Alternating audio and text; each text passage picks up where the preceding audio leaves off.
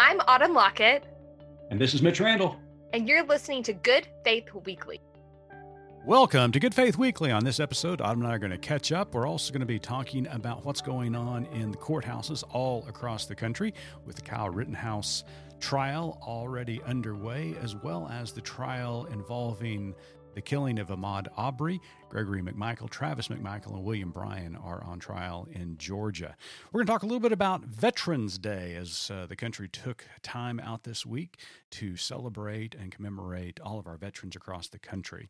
And then later on in the pod, Autumn and I get to sit down with two wonderful scholars and leaders who are really looking forward to the Festival of Faiths in Louisville, Kentucky next week. Autumn and I sat down with Sarah Riggs-Reed, who is the director for Center of Interfaith Relations in Louisville, and Dr. Lewis Brogdon, who is an associate professor of preaching and Black Church Studies, and the director of the Institute of Black Church Studies at Baptist Seminary of Kentucky. And it is a insightful and inspiring interview that you want to stay tuned for. Hey, Autumn, guess what time of year it is? Halloween. No. Thanksgiving? No. It's too early for Christmas. People keep telling me. It is a little too early for Christmas. No, it's the time of year when nonprofits ask for money. You know, Mitch, I'm glad you brought that up. Well, it is an exciting time of year because even here at Good Faith Media, we need to, from time to time, ask our listeners and readers to help support this great effort of keeping this message alive. Yeah, the voices of inclusive people of faith are tragically underrepresented, leaving many feeling alone. And then we layered in this global pandemic, which pushed all of us further into isolation. But Good Faith Media provides a space for our voices to unite and impact the world for good. And our daily news and opinion pieces provide thoughtful reflection from spiritual and thoughtful leaders around the world. Our Nurturing Faith Journal is a print magazine that circulates 6 times a year to churches and households nationwide, delivering thoughtful analysis, inspiring features, and Jesus-focused Bible study curriculum. And if you like this podcast, Good Faith Weekly, make certain to subscribe to more exciting and challenging podcasts brought to you by the Good Faith Media Podcast Network. Gather around your device as GFM continues advocating for inclusion for all, justice for all, and freedom for all. You can find more information about this at goodfaithmedia.org/donate. Autumn, how in the world are you doing in this beautiful time of the year? Mitch, both my boys are vaccinated. Oh, wow. That's exciting. They've got the I know. jab. Did they use They a did. smaller needle? How did it go? So I took them individually because I know my boys in shots, and it's not because they're anti-COVID vax. They just don't like pokes is what they call them. Right. So took them separately, and it was wonderful. Honestly, we live in a college town, and we ran into several college students and older folks in the store while we waited our 15 minutes after their shot, just to make sure they didn't have a reaction. They didn't. And people were really kind. Bent down and told them how brave they were. One lady had like tears in her eyes, and she was that's like, awesome. I just am so glad you guys are safe, and thank you for getting your shot. And I was more emotional about it than I thought I would be. I wasn't really expecting the emotions that came with it.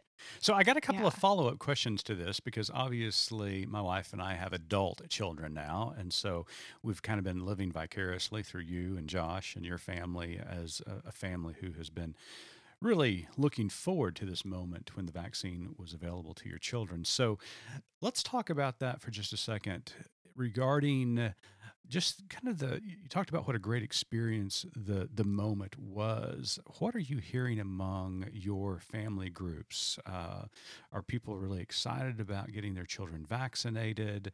How are the kids handling it? Because I know that you've posted a couple of things about your kids actually talking to other kids about the vaccine. Yeah, they have.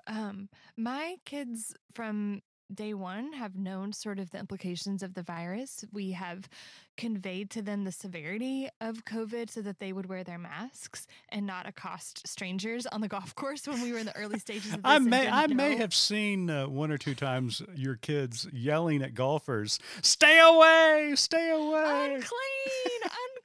Yes. So, I mean, we've been really honest with our kids about it in a developmentally appropriate way when when we could handle it, right? Sure. So they've been looking forward to this day because it means that they can be safe and protected from the worst that COVID has to offer to us as humans. And they've been waiting to be able to be more normal, I guess, with their friends. They really want to go to Chuck E. Cheese. And that is an indoor place that we have not been since COVID. But, and I heard a rumor here in Norman that maybe a parent or two have suggested that Chuck E. Cheese may not be open until after the vaccination was distributed to kids. Listen, somebody started that rumor that the machines just weren't working until you had your vaccine. And since our kids didn't have it yet, they can't go. Right. So we are planning a trip there. But yes, they have been really encouraging. We have several friends who were signed up later in the week than we were. We went on Sunday, and our boys have FaceTimed with their friends who are getting the jab later that day and have encouraged them. They both said it hurt less than the flu shot. Oh, awesome. And they did not have a sore arm. They did not run fever. They did not have a headache or a tummy ache.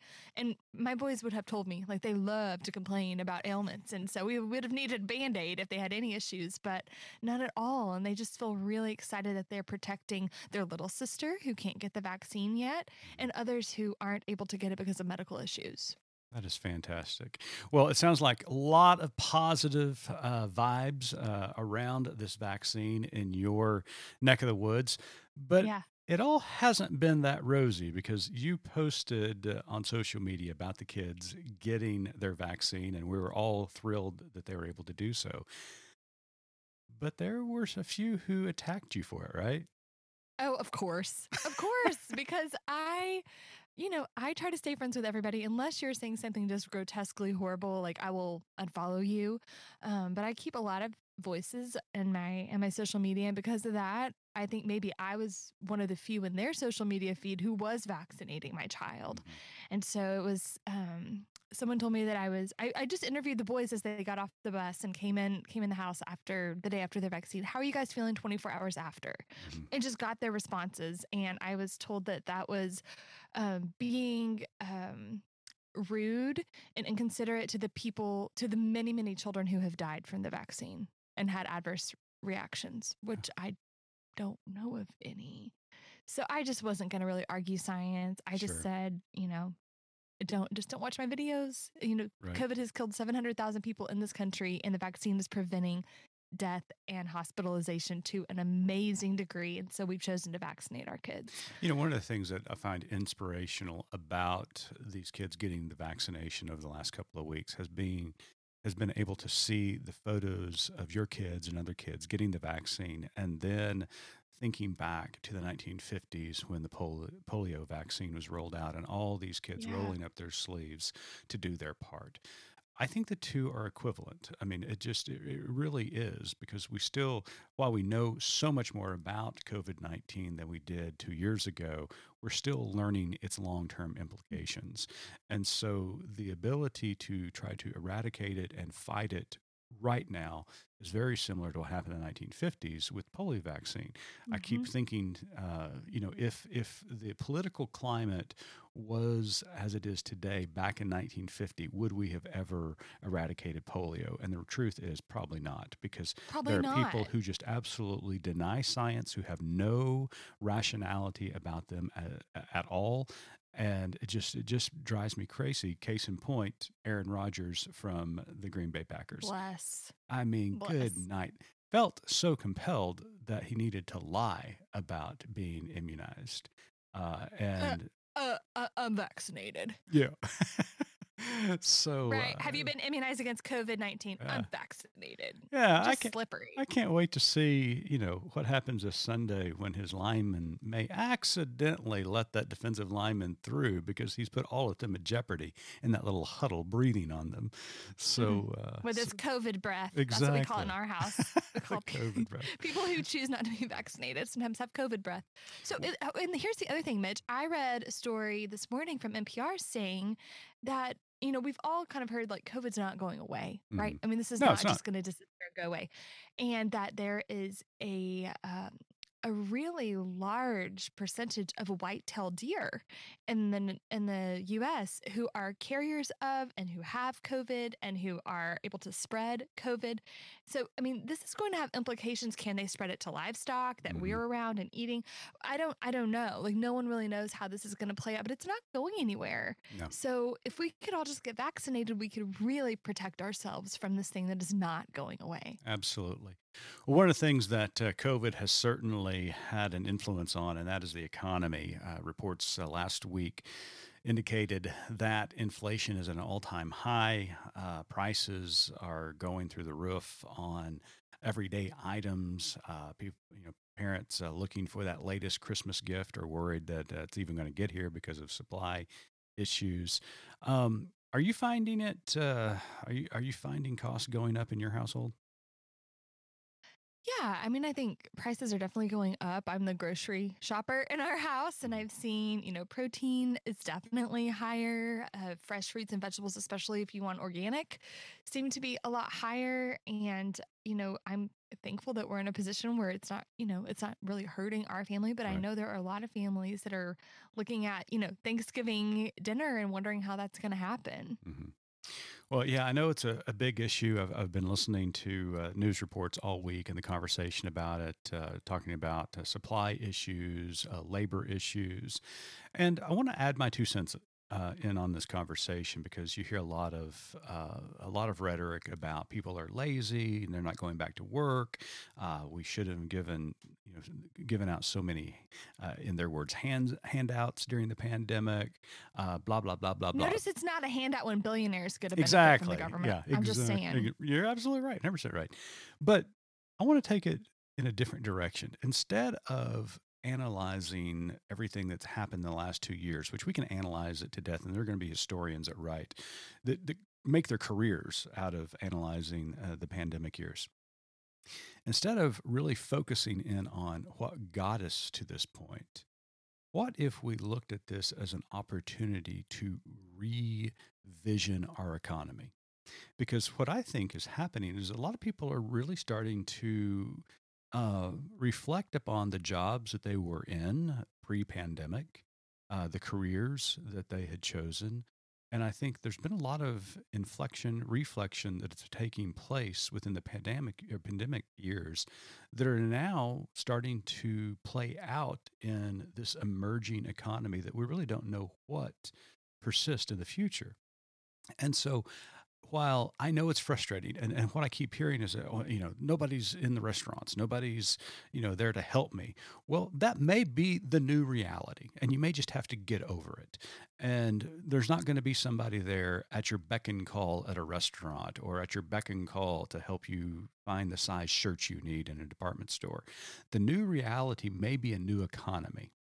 And so, what if we look to the future and said, there was a lot of great things about this old economy, but in this 2-year pause, what if we could make things better? What if we could create a new economy that would benefit everybody from the top tier to the bottom tier, especially in the bottom tier of the economy, and really start working towards justice and equitable opportunity for all people? A living wage. A living wage. Could But we? what if we just reimagine things? Because I think that there are a lot of incredible people out there that are rethinking industry and rethinking supply lines and rethinking how we've done everything in the past. And so I am not despondent. I'm not discouraged about where we are. I think this is an opportunity. It's going to get hard. And I think it's going to get harder in the future. But I think in the next 2 to 3 years, we're going to see a boom in creativity, in technology, and business, because I still believe in the American spirit. I still believe in the ingenuity of individuals and the passion of individuals. I'm really excited about the future, but I do think it's going to be difficult because we're wanting to rush back to what we determined as normalcy. And maybe we shouldn't rush back. Let's rush forward into what the new future lies. I love that. Rush forward. That's so good. Yeah. So there was my soapbox. I apologize. That was my 2 cents. May have Here, been more than 2 cents. Let me kick that soapbox back out so we can talk. I was going to trip over. No, I think you're absolutely right. And something that, I know I'm just zoomed into our house and our family, but something I've always been really concerned about, I have 2 daughters, is how they can pick a career and a career path that would allow them to be moms. And my boys, that they could pick a career path that will allow them to be dads. And I've talked through, my daughter's 14, and we've talked through like, okay, that would be a really hard job to be able to have a life work balance. And I think that is something that I'm an elder millennial. Let me get my shawl gathered around my shoulders. But that's something that millennials and Gen Z are thinking about as they choose careers and as they go in and start being educated in fields that can be more flexible. And so instead of closing our eyes as tight as we can and hoping for what used to be, we've got to open them up and plan for the future. And it's going to take all of us. You're absolutely right. I love that. Well, before we get into our interview, there's some other things going on in the country that I think we would be amiss not to mention. And that are the two very important cases that stem from the summer of 2021 was the killing of Ahmaud Arbery down in Georgia. George McMichael, Travis McMichael, and William Bryan are on trial for his killing, the killing of Ahmaud Arbery. And then in Wisconsin, we've got the trial of Kyle Rittenhouse, who killed two individuals and injuring a third. There's a lot to say about this. I think we'll have a lot more to say about it after the trials are concluded. But, one of the things that I have noticed in both trials is that systemic racism, Autumn, still persists. You look at the choosing of the Arbery trial, or the trial involving the killing of Ahmaud Arbery, 11 white jurors and, one African-American juror. Just the whole system in itself and the ability to strike witnesses based upon their race if you don't like their answers. It just seems to be really prevalent that the system remains broken. Now, I don't know if these three individuals are going to be found guilty or innocent. I have not been following that trial as much as I have the Rittenhouse trial, but noting the reality that it seems as though that it would be a different situation if the tide was turned. If you inverted that jury. Yeah, if you inverted that jury. And so, is this really a trial? Are you being tried by your peers, or are you being tried by people who look like you, vote like you, and sound like you? And in the case of the Michael brothers and Bryan, it seems as though they're getting tried by people who look and sound like them. And then in the Rittenhouse case, that was just I don't really know how to explain yesterday's hearing as the prosecution, or as the defense began to make their case. The defense actually brought Kyle Rittenhouse to the stand. I was really surprised by that decision. I was really surprised. They brought him on the stand. But if you watch the testimony, he was pretty compelling as far as a witness is concerned. Now, I don't know about the facts and the details, but if you watched him give his testimony, he was a compelling witness. So I'm assuming that the defense lawyers felt like this was a safe bet to put him on trial, which I was surprised as well, but they did it. But then when the prosecution did cross-examination, the judge stopped the testimony or the questioning and sent the jury out, and then just tongue-lashed the prosecutor. I have never seen that in an open court like that before, and it was a tongue-lashing about trying to enter evidence that he had already ruled on. And so it was quite an ordeal. So again, it's going to be interesting to see how this trial unfolds. But the bottom line, let's look at this thing from a 20,000, 30,000 foot view, is that the reality is the system remains broken. The narrative of the Rittenhouse case is the kid went to look for trouble. I mean, he took an AR-15. He wasn't defending his home. He was going to go out and defend his ideals, the ideas that he believed in. And yeah, there were skirmishes and there were confrontations, and I get that. But he put himself in a position where he was there to cause trouble. And that's just the reality of the overarching narrative. And in the Arbery case, these three guys... Well, and here's the thing. Yep. If Kyle Rittenhouse had been a different skin color, he wouldn't have been there to talk in the courtroom. Yeah. He wouldn't have been there. He wouldn't have survived that event. But because of the privilege of his skin color, he is. And he lives to fight another day. And it's ridiculous. Yeah, can you imagine a 17-year-old African-American young man walking the streets with an AR-15? They can't even walk the streets without an AR-15, Mitch. Exactly. So, I mean, it exposes the hypocrisy of the American judicial system. And so I'm really discouraged. We'll see how these trials turn out probably by next week, but I don't have much hope for him, to be honest with you. No.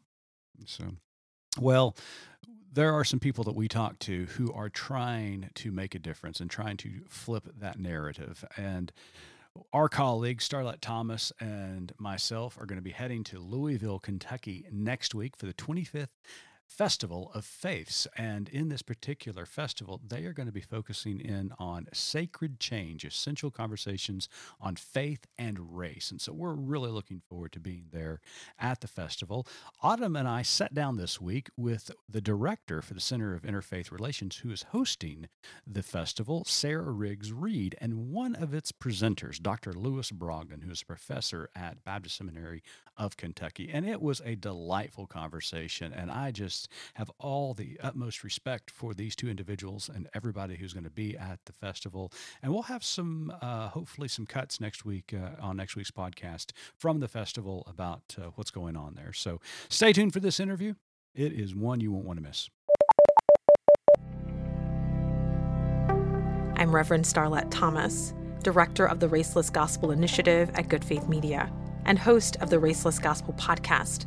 The Advent season is coming, and we're delivering a podcast. Jesus is Coming. It's an Advent podcast series from us at Good Faith Media. We'll drop 4 episodes, one for each Sunday of Advent. A season of preparation for a kingdom that is coming. Back up! Give everyone some space. There is plenty good room. Come one, come all, to Jesus. Jesus is Coming. An Advent podcast series by me, Reverend Starlette Thomas. Subscribe wherever you get your podcasts. Learn more at goodfaithmedia.org. Welcome back to Good Faith Weekly. On this episode, we've got some very special guests with us. Good Faith Media will be attending the 25th Festival of Faith next week in Louisville, Kentucky. The event will focus on sacred change, essential conversations on faith and race. We are fortunate to have the director of the Center for Interfaith Relations, who is hosting the conference, and one of the conference participants, Sarah Riggs Reed, joined the Center for Interfaith Relations in 2012 and became managing director in 2014. She has led a talented team to expand the annual Festival of Faith as a physical audience and global virtual audience. Prior to joining the center, she directed fund development, business training, and program operations and local community development efforts, concentrating both in the workforce and urban business development services. Sarah also worked in finance in Boston and Louisville. A graduate of Wesley College, Sarah received her master's in public administration from the University of Louisville. Sarah is a lifelong Episcopalian with early family experience in ecumenicism as the daughter of a missionary parents in Colombia. Dr. Lewis Brogdon serves as Associate Professor of Preaching and Black Church Studies and Director of the Institute of Black Church Studies at the Baptist Seminary of Kentucky, a great partner of Good Faith Media. He has served in numerous positions in undergraduate and graduate institutions in Simmons College of Kentucky, at Claflin University, Bluefield College, and Louisville Seminary. Brogdon is the author of books such as A Companion to Fleeman, The Spirituality of Black Preaching, Hope on the Brink, and No Longer a Slave, but a Brother. Brogdon delivers lectures on Martin Luther King Jr. and debates about reparations and recent protests about the death of George Floyd. He has developed academic courses on the study of Dr. King for educational institutions in Virginia and Kentucky. Both of you, Sarah, Dr. Brogdon, welcome to Good Faith Weekly. Thank you. Happy to be here. Glad to be with you. We are really looking forward to next week. Myself, as well as Reverend Starlette Thomas, will be coming to Louisville for the festival, and we are just really, really excited. First of all, just to be in the same space with actual people. That's exciting in itself. It is. But the topic itself is just going to be outstanding. Before we get to the details of the conference, I know Autumn's got a question for Sarah. So Autumn, take it away. Yeah, Sarah, so let's begin with the Center for Interfaith Relations. You all are hosting the event next week, and your mission is to celebrate the diversity of faith traditions, express gratitude for our unity, and strengthen the role of faith in society through common action. Before we discuss the events of next week, tell us a little bit about the work that you all do. Well, this will be our 25th annual Festival of Faiths, and our marquee event is this festival for the center. And it is a forum where we can discuss timely, relevant, significant issues of the day, informed by a variety of faith traditions. So we lean into many of the contemplative practices, but really it is about the relevancy of faith as we show up as citizens today. And Dr. Brogdon, why are organizations like the Center so important, especially in this day and age, for the objectives of justice and peace? Well, it really keeps educational institutions from operating in silos. There's so much that's happening, in this current moment. And some of what we have seen unfolding across this nation is really because a lot of educational institution and educational leaders, we hide in the academy, and we haven't really been engaging the community the way that we should have. So even though our primary mission is to educate students and to train them and prepare them to go out into our communities and do work, it's incumbent upon institutions to be doing the work themselves. And how do you do the work? It's through partnerships. And so this kind of creative, innovative partnership with the Center for Interfaith Relations I'm just so excited about it. It is just so essential because, it brings together thought leaders and people who are doing advocacy across our very religious traditions. And we are convening a conversation about a very, very, very important issue. And so I just think partnerships between these institutions and organizations like the Center for Interfaith Relations, they are pivotal if we are going to impact our communities and bring real change. Now, Dr. Brogdon, you bring up an excellent point, and Sarah and Dr. Brogdon, this question is both for you. It seems as though within the last several years that advocacy has become more prominent in our culture. Now, we know, all of us who have studied history know the importance of advocacy and people out marching in the streets and demanding change both on their local and federal levels. But it seems as though it has gained a lot of momentum recently. And I love that image that you just painted, Dr. Brogdon, about how, for so long, a lot of these discussions have happened in academia or in the halls of institutions, and now it seems as though these conversations are moving to the streets. Sarah, is that something that the institute, the center, is really trying to advocate for? Is moving that conversation out of academia into the streets?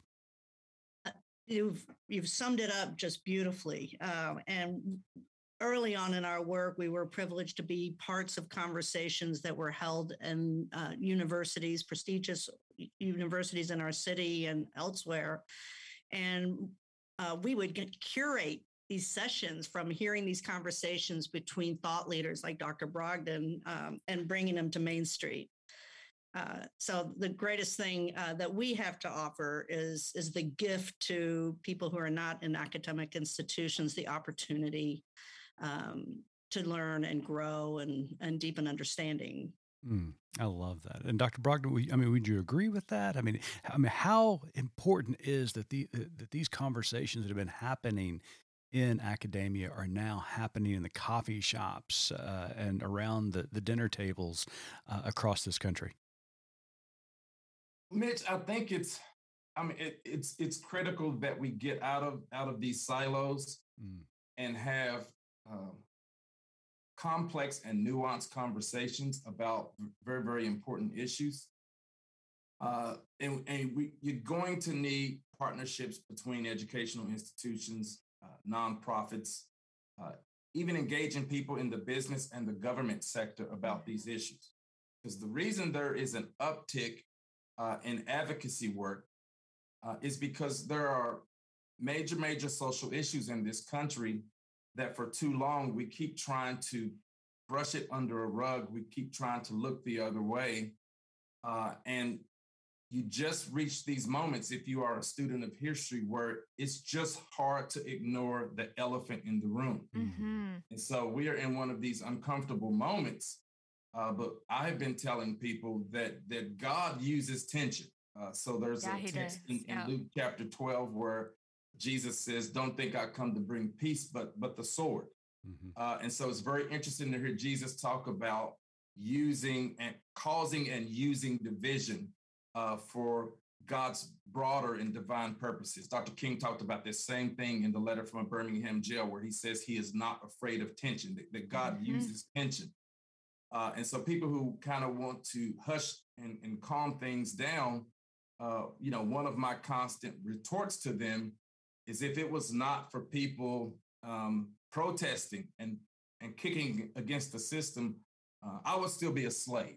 Mm-hmm. Or I would be drinking out of a different water fountain. I wouldn't be able to enjoy hotel accommodations with my white sisters and brothers. And so you don't make progress by looking the other way. No. And so sometimes you do have to push and press, and we're in one of those moments, but you can't deliver real change just staying in the classroom, exploring the nature of the problem. It's going to take partnerships and advocacy that brings real change. And so what we're doing with this festival, yes, it's going to be conversations that are very nuanced, very sophisticated, complex, but we're going to make it plain. Yeah. And the point is going to be that then people leave the festival with things they can do in their community. Excellent. I love that. Our colleague and friend, Starlet Thomas, who you will both get to meet next week, or 2 weeks. The festival's in 2 weeks. Is that right? It's the 18th. Yeah, it's next week. 9 days. 9 days. Sarah's like, I have a countdown. I know how long. There's a countdown on the at the website at festivalforfaith.org. I can see it. 9 days, 4 hours, 37 minutes, and now 0 seconds. Starlet likes to say, I like to feed the elephants in the room. And so it was really interesting that you said that. I just spent a long weekend with her. So that's awesome. I love that. Oh, she's a Spitfire. Get ready. So next week, the conference will focus on faith and race, and the location for the event is really interesting. In 2020, Breonna Taylor was murdered by the Louisville Police Department when they issued a no-knock warrant looking for another person. Sarah, why is it so important for the event to be held in Louisville? So many ways to answer that question.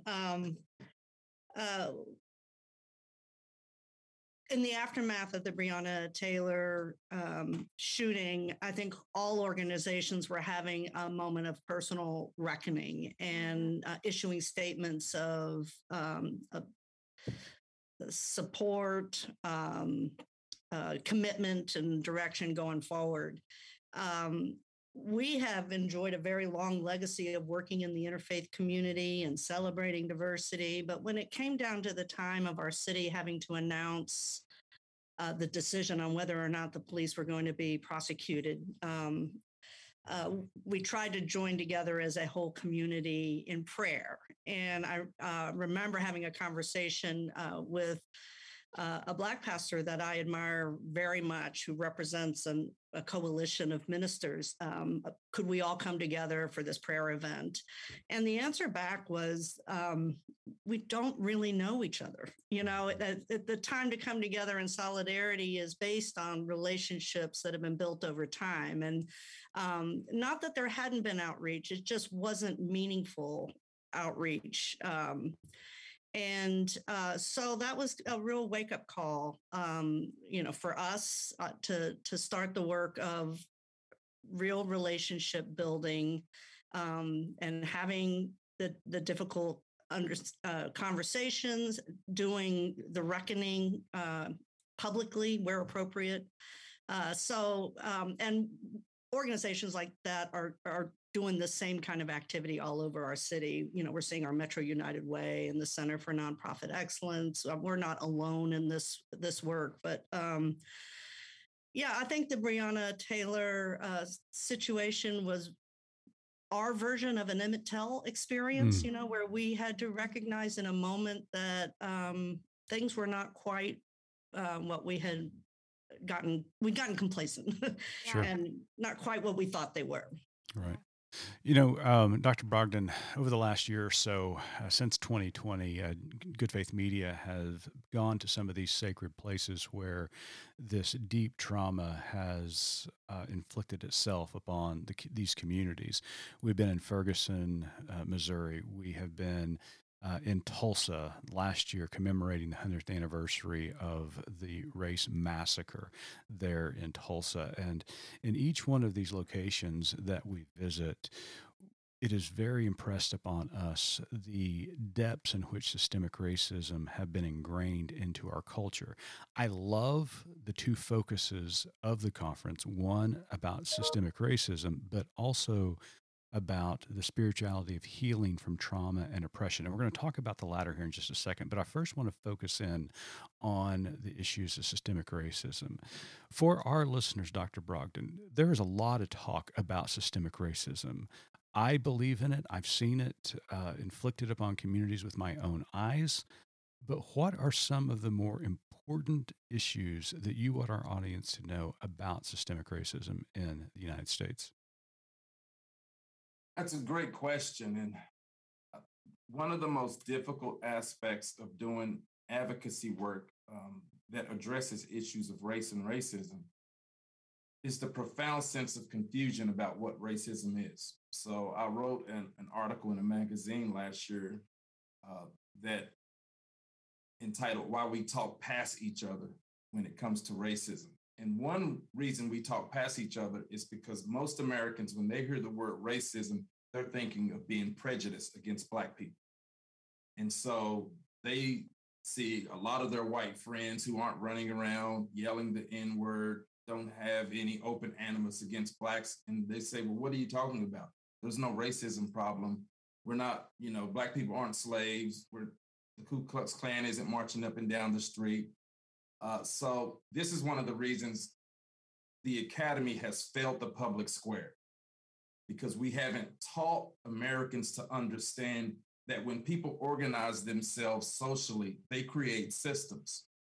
And when you enslave a group of people for over 240 years, and you can't enslave them without the co-option of the government, the business sector, the educational institutions, religious institutions, and then how people even make sense of it in their family systems.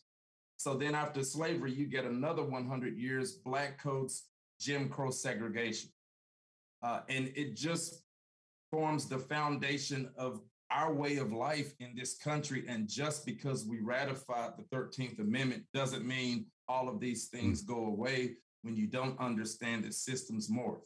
So I'll give people an example of why it's important to think of racism as a system. During the exact same time when Blacks were being freed from slavery, they were not given reparations. 2 years later, what the federal government does, it passes what's called the Homestead Act, where they give out millions of acres of land to white Americans. And it's the federal government giving out what is the equivalent of a handout, okay?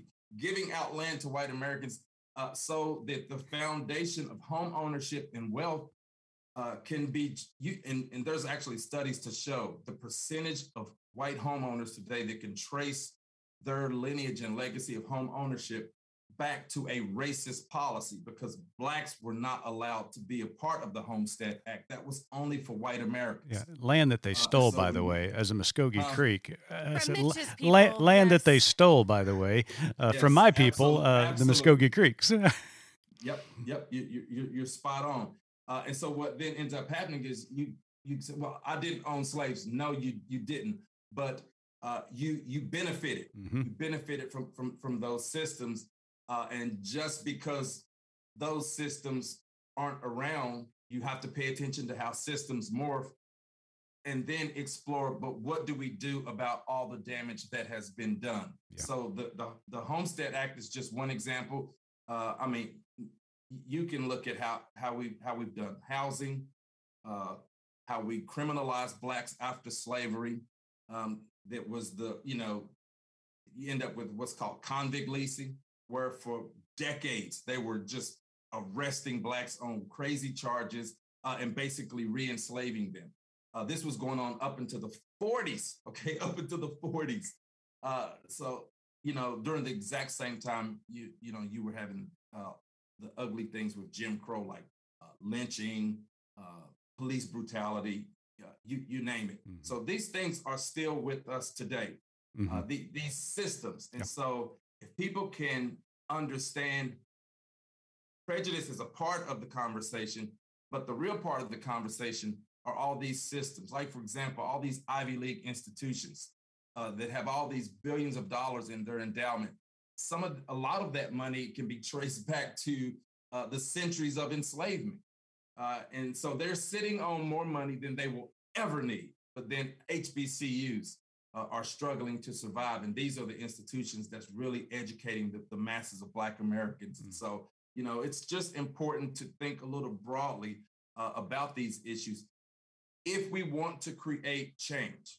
Amen. Well said. Thank you for that. Very well said. So, Sarah, let's discuss a little bit spirituality and healing from trauma and oppression, because the whole time, Dr. Brogdon, you're talking, there are these giant, systemic issues, but there are also generations of trauma inflicted upon families because of the choices that were made. So Good Faith Media really appreciates the emphasis on healing from trauma and oppression, and we know that it's hard work. So for so long, the church has spoken about seeking reconciliation. Some churches have spoken about seeking reconciliation, but for reconciliation to really come to fruition, it's hard work, and it has to be engaged first. Why is the emphasis on trauma and oppression so important in your mind, Sarah? Well, one thing to point out is the curation of these session titles was actually done by people like Dr. Brogdon. In fact, he kind of led the whole effort. We indicated that we very much wanted to have a festival and had just worked with some of our most preeminent theologians and thought leaders on what those sessions needed to be. And the very first one is facing the truth. It's before you can get to healing and repair and reconciliation, we have to face the truth. And really, this is really pointed very directly to white privileged Americans, is the truth of the story here. And also not to romanticize this story, but to really yes, we can look to Black faith experiences. They're not monolithic, but they're as the source of incredible music and incredible praise and ritual. And but we don't, as a race, honor the trauma and the pain and the spiritual crisis that has been brought on by these systems. So. One of the very first lessons that we learned working not only with our theologians, but also in the aftermath of the Breonna Taylor, is that we can't rush to healing. That there really is a step that has to happen first, which is a witnessing and acknowledging, kind of being quiet, leaning into the discomfort. I think it's a first step. And this is something that we hope we'll be having in conversation for years and years to come. Sarah, thank you so much for saying that, because, as Autumn was articulating during the question, that oftentimes, especially from white faith communities, there's always this rush to reconciliation, that they want to get to the forgiveness component as quickly as possible. And in doing so, they bypass what we've been calling the hard work of seeking justice, of seeking healing from generational trauma and oppression, and trying to bring justice into that so that it leads to reconciliation. There can be no reconciliation without justice. And so thank you so much for saying that. You said it very well. So, Dr. Brogdon, you are going to be leading one of these sessions entitled Black Faith's Encounter with Black Trauma, Pain, and Nihilism. Looking through the description of that session, I thought it was absolutely brilliantly put together, because I love this emphasis on how history has somewhat romanticized the Black faith experience while de-emphasizing the struggle and the reality behind that faith. As I said a moment ago, we had the honor and privilege of commemorating the 100th anniversary of the Tulsa Race Massacre this last year. And one of the things that was prevalent when in that moment was the generational trauma and oppression that came out of that event. Yes, for those 18 hours that day in Tulsa in 1921, it was horrendous and horrible and evil. But what happened afterwards was just that evil. And so I appreciate this topic that you're going to be discussing. So tell our listeners a little bit about what they can expect in your session. Well, I'm telling you, the conference is going to be great. All the sessions are going to be good, but this one is probably going to be the best session. I love it. Because it's a conversation about the Black faith tradition that's not had enough. Okay, there's so much talk about the tradition that survives and perseveres. Everyone loves singing, "We shall overcome." Someday, I believe in my heart, we shall overcome.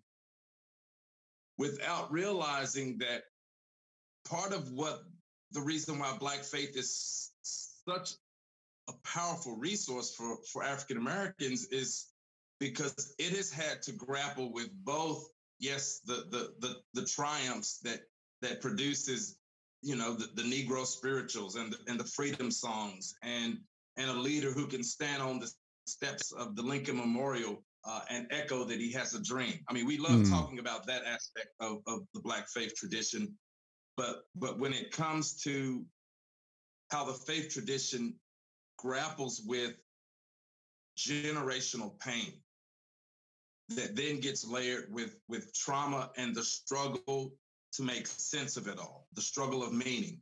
So I wrote a book called Hope on the Brink, Understanding the Emergence of Nihilism in Black America, where I interrogate just this growing conversation among Black scholars about the legacy of racism and its effect upon African Americans. And so if you're going to fight racism, it's really fought on two levels. There is the sort of external systemic level, but then there's the internal work we have to do within the Black community because racism exacts such a toll on us. And so, man, the presenters we have, Dr. Johnny Hill, who wrote a book called Prophetic Rage, he is going to give voice into to talk about how Black faith encounters that pain. Sheila Wise Rose wrote a book on trauma, and so she is going to, we're going to wade into that kind of conversation. And then I'm really, really excited about my presentation to really talk about nihilism and the struggle for meaning. That the Black faith has been a resource to help fight that off. It's also been a resource to help people wade into that. And it has also struggled to help Black people to make sense of all that is going on around them.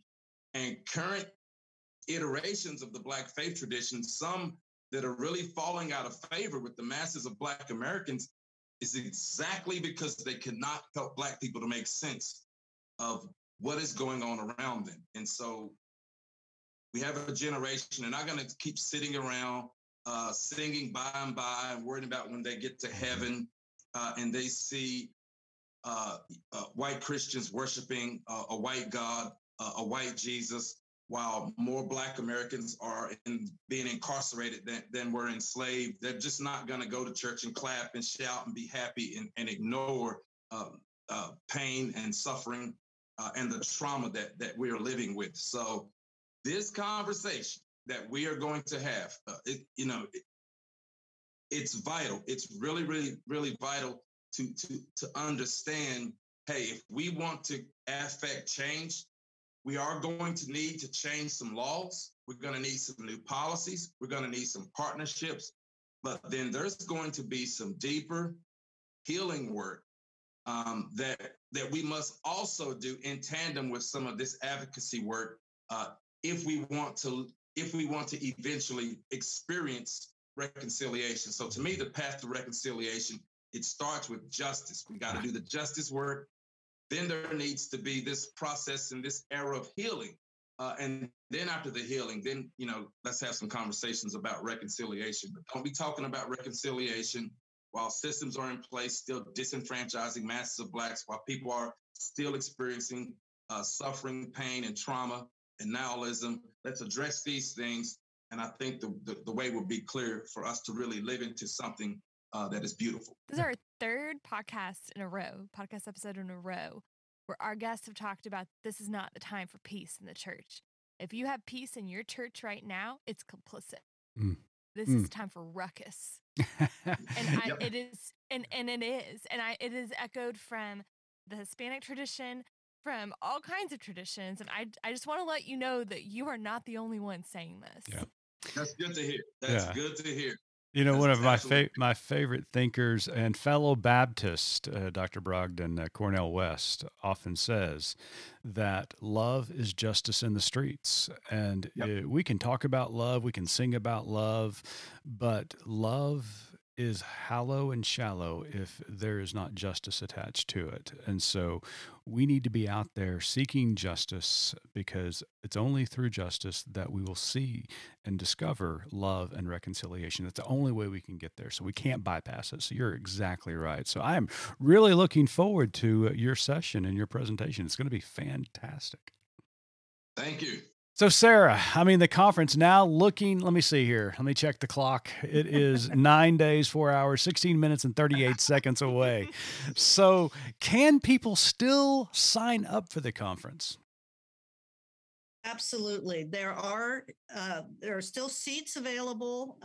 We have had to restrict the seats this year, out of respect for health and safety and COVID protocols, but there are seats available in each of the sessions. We also have a very robust live stream. So on our Festival of Faith website, there's an opportunity to register for the live stream. We, on an annual basis, have people join us from all over the world to see what is going on in Louisville, Kentucky during the Festival of Faith. So there's a well-established virtual community that joins us each year, and I suspect it's going to be bigger than ever this year. Wonderful. And you mentioned COVID protocols, because I did notice that part of that protocol is you do have to show your vaccination card to get into the center. Is that correct? Yes, you will need to show your vaccination card, and if you are not vaccinated, we ask for a negative COVID test, PCR test within 72 hours of coming to the conference. The preference would be vaccinated. Amen. Thank you so much for saying that, because we're big advocates of the vaccination. So we're really looking forward to it. Well, Dr. Brogdon, Sarah Reed, thank you so much for joining us at Good Faith Weekly this week. But before we let you go, Autumn's got one last question that she wants to ask you both. Yes, Sarah, we're going to start with you, and then Dr. Brogdon, we're going to give you the last word. Our tagline at Good Faith Media is "There's more to tell." So in light of the upcoming festival and everything we've discussed today, what is your more to tell? Well, the more to tell, you need to come to the festival virtually or in person to really hear what there is. And this is the beginning of a conversation that Dr. Brogdon is committed to having with us for many years to come. So there'll be essential conversations, next steps. And I would like to follow by, just letting you know a little bit about the Institute for Black Church Studies that I direct at the Baptist Seminary of Kentucky here in Louisville. You can go to institute.bsk and find out information about the Institute, and because there are lots of resources that will help give context to some of the issues that we're going to explore in this conference.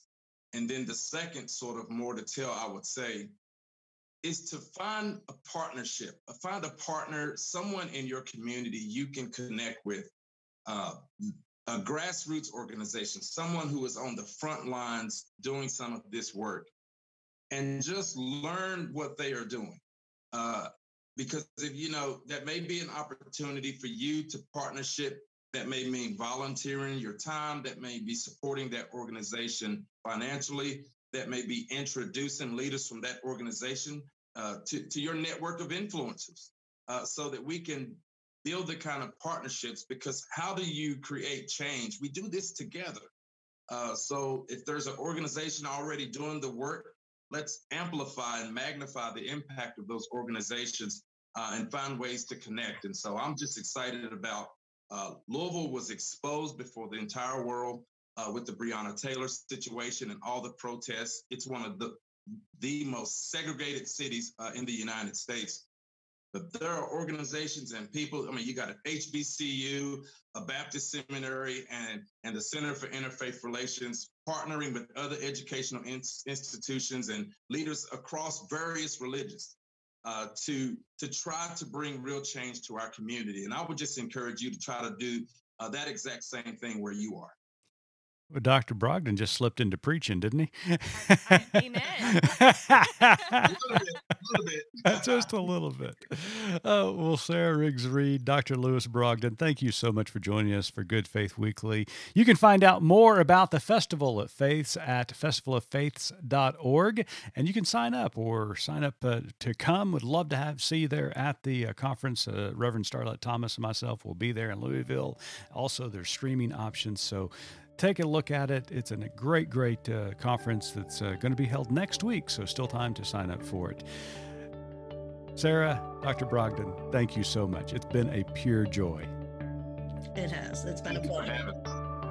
Well, to our audience, we want to thank you for joining us once again here at Good Faith Weekly. And until next week, keep living good faith.